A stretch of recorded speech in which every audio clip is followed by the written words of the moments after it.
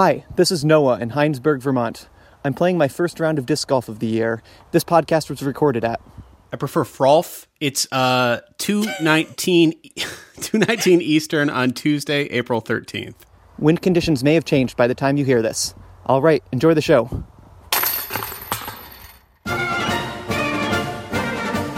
Wait, is Frolf really a thing? Frolf, frisbee golf, yeah. Frolf? Frolf. I'm dying. Hey there, it's the NPR Politics Podcast. I'm Scott Detrow. I cover the White House. I'm Tamara Keith. I also cover the White House.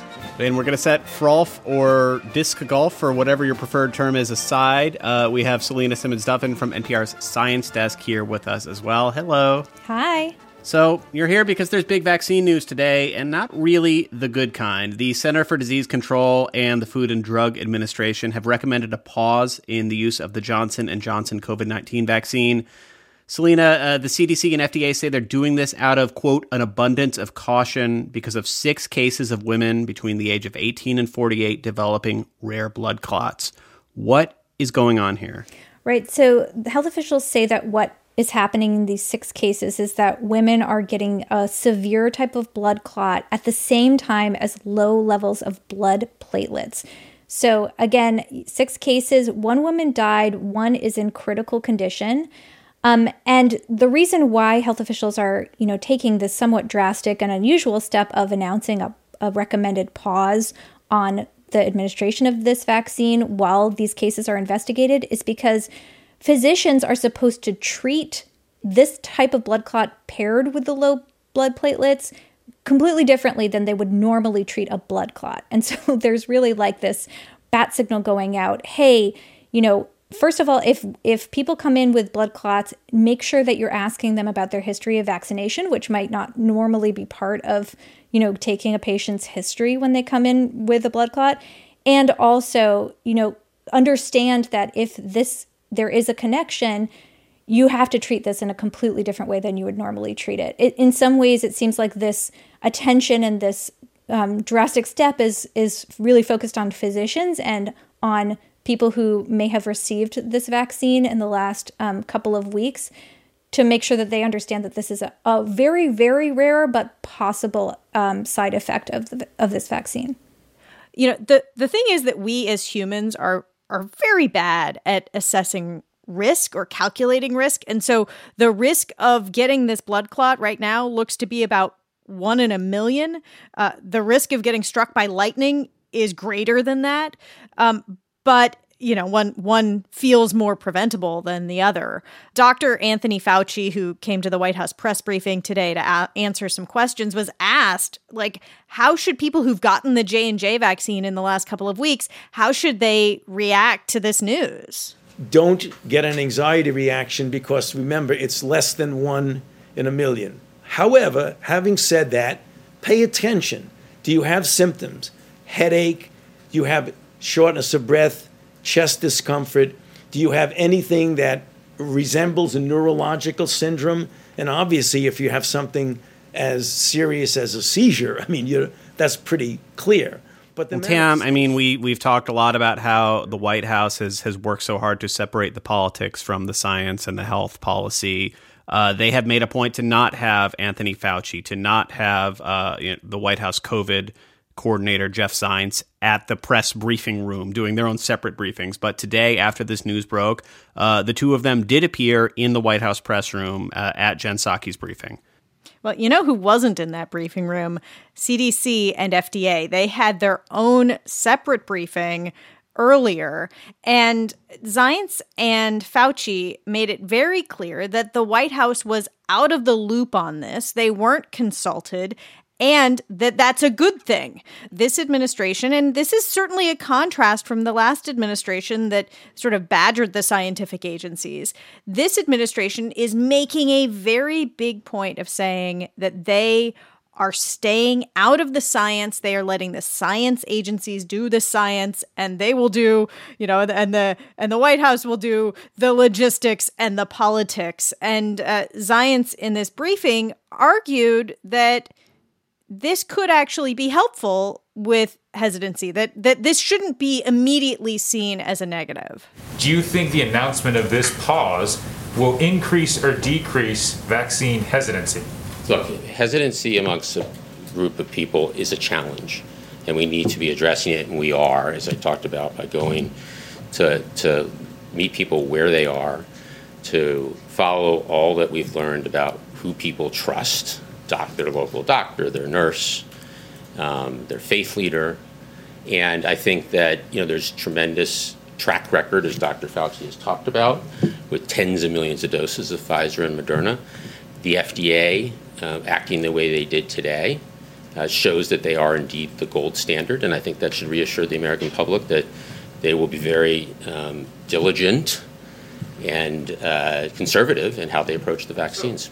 I think it's significant. One thing I was thinking about this morning, waking up to this news, is the fact that it didn't initially go out to governors or health officials and then get leaked to the press and then come out that way, in which case it might have felt, there were complaints certainly from health officials that they didn't get more of a heads up, and they, woke up this morning to this news as well. But, if it had come out in that way rather than these agencies going directly to the public and say, there's something we want you to know, there's a rare side effect, and we're taking a pause out of an abundance of caution to investigate it.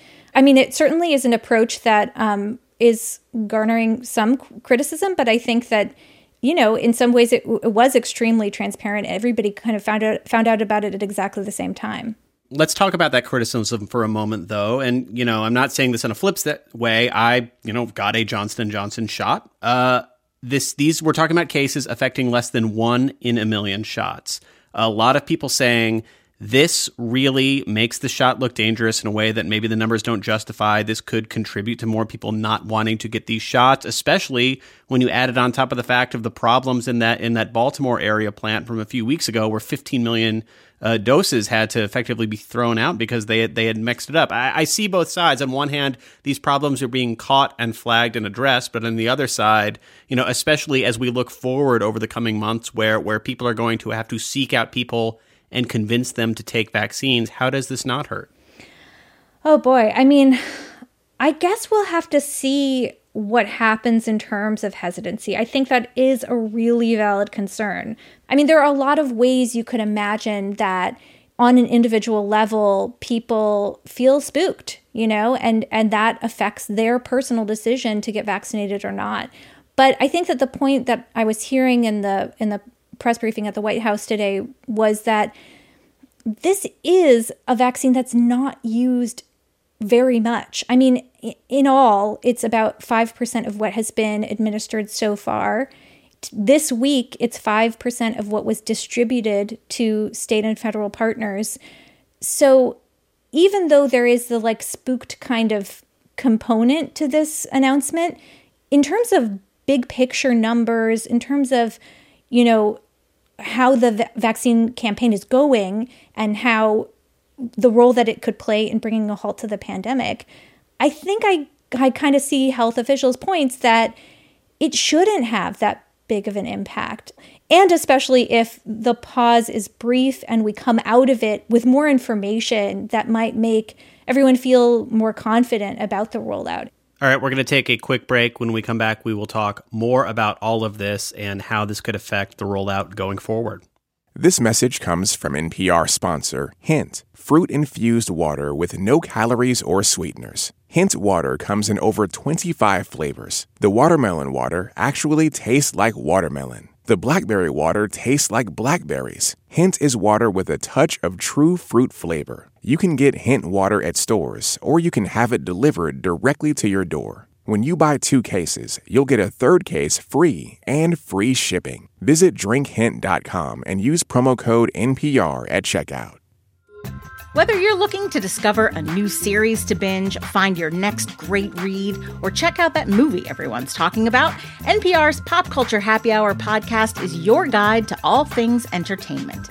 Every weekday, we keep pop culture in high spirits. Listen now to the Pop Culture Happy Hour podcast from NPR. We are back. We have talked a lot about how, and officials have talked about a lot about how this is a race against variants that are picking up steam in places like Michigan, especially.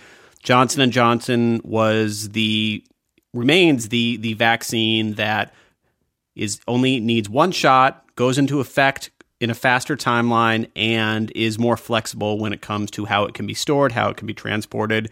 Does this pause slow down the race to get as many people vaccinated as possible? Well, I don't think it's yet clear exactly if it's going to put a damper on things. The vaccine campaign in the U.S. is really depending on these mRNA vaccines and made by Pfizer and Moderna, and there haven't been any similar safety concerns with those. So in large part, we can just kind of keep doing what we're doing. It shouldn't have too big of an impact. And what Jeff Zients kept emphasizing, which tells you that they think it's important, is that they still think that they can average 3 million shots in arms every day, and that they can easily meet this 200 million shots in arms by the first 100 days goal that President Biden set. But, does the frustration of people who couldn't get the vaccine they thought they were going to get, does this feed a feeling that it isn't working as well? I don't know. And politically, the former president put out a statement being like, why would they do this? Why wouldn't, if I was president, we wouldn't have let them do this. It's a very different approach that the Biden administration is taking of saying, we're going to let science lead. But sometimes that means that science leads to a place that doesn't fit with your narrative, that it's full steam ahead. Selena, you have been trying to track down what happened to people who woke up this morning probably really, really excited that they had a vaccine appointment only to see, oh no, there's a concern with the vaccine I'm getting. What have you been able to see of what people who were supposed to get a Johnson & Johnson shot today ended up doing? Yes, so this has been kind of an obsession of mine, the sign-up system for vaccines in this country. And it is a total grab bag. And I think that the impact of this announcement on appointments has also been a grab bag. It's a reflection of the overall grab bag. But basically, in some places, like New York State, where Johnson & Johnson vaccine was being used in some mass clinics, New York State Governor Andrew Cuomo put out a statement early in the morning and said, don't worry, we're replacing this with one of the mRNA vaccines. Please still show up to your appointment. Smooth sailing, basically, was the message. In other places, I saw at one Iowa University, a clinic that was scheduled with 500 students was just canceled. Mm-hmm. Students were told, go ahead and try to book a Pfizer appointment if you can. And so part of the problem is that even though CDC and other federal leaders are trying to say, we're going to try to make this as smooth as possible, we're hoping this is only going to be very brief, and that we can restart again in days or weeks. The fact is that once the federal government distributes the vaccine, it goes to a lot of different kinds of private providers. And those private providers, like pharmacies and grocery stores and hospitals and all of these different places, also have individual providers who are making individual decisions about what are we going to do with these people who are coming in? How can we scramble to kind of make this work or not work? Are we telling people they're on their own? Are we telling them here's a different vaccine right now today?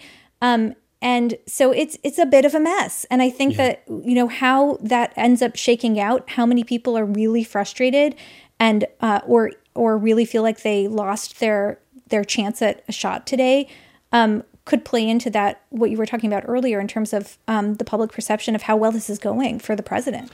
All right, that is a wrap on this today. Selena, thanks for joining us. Thank you.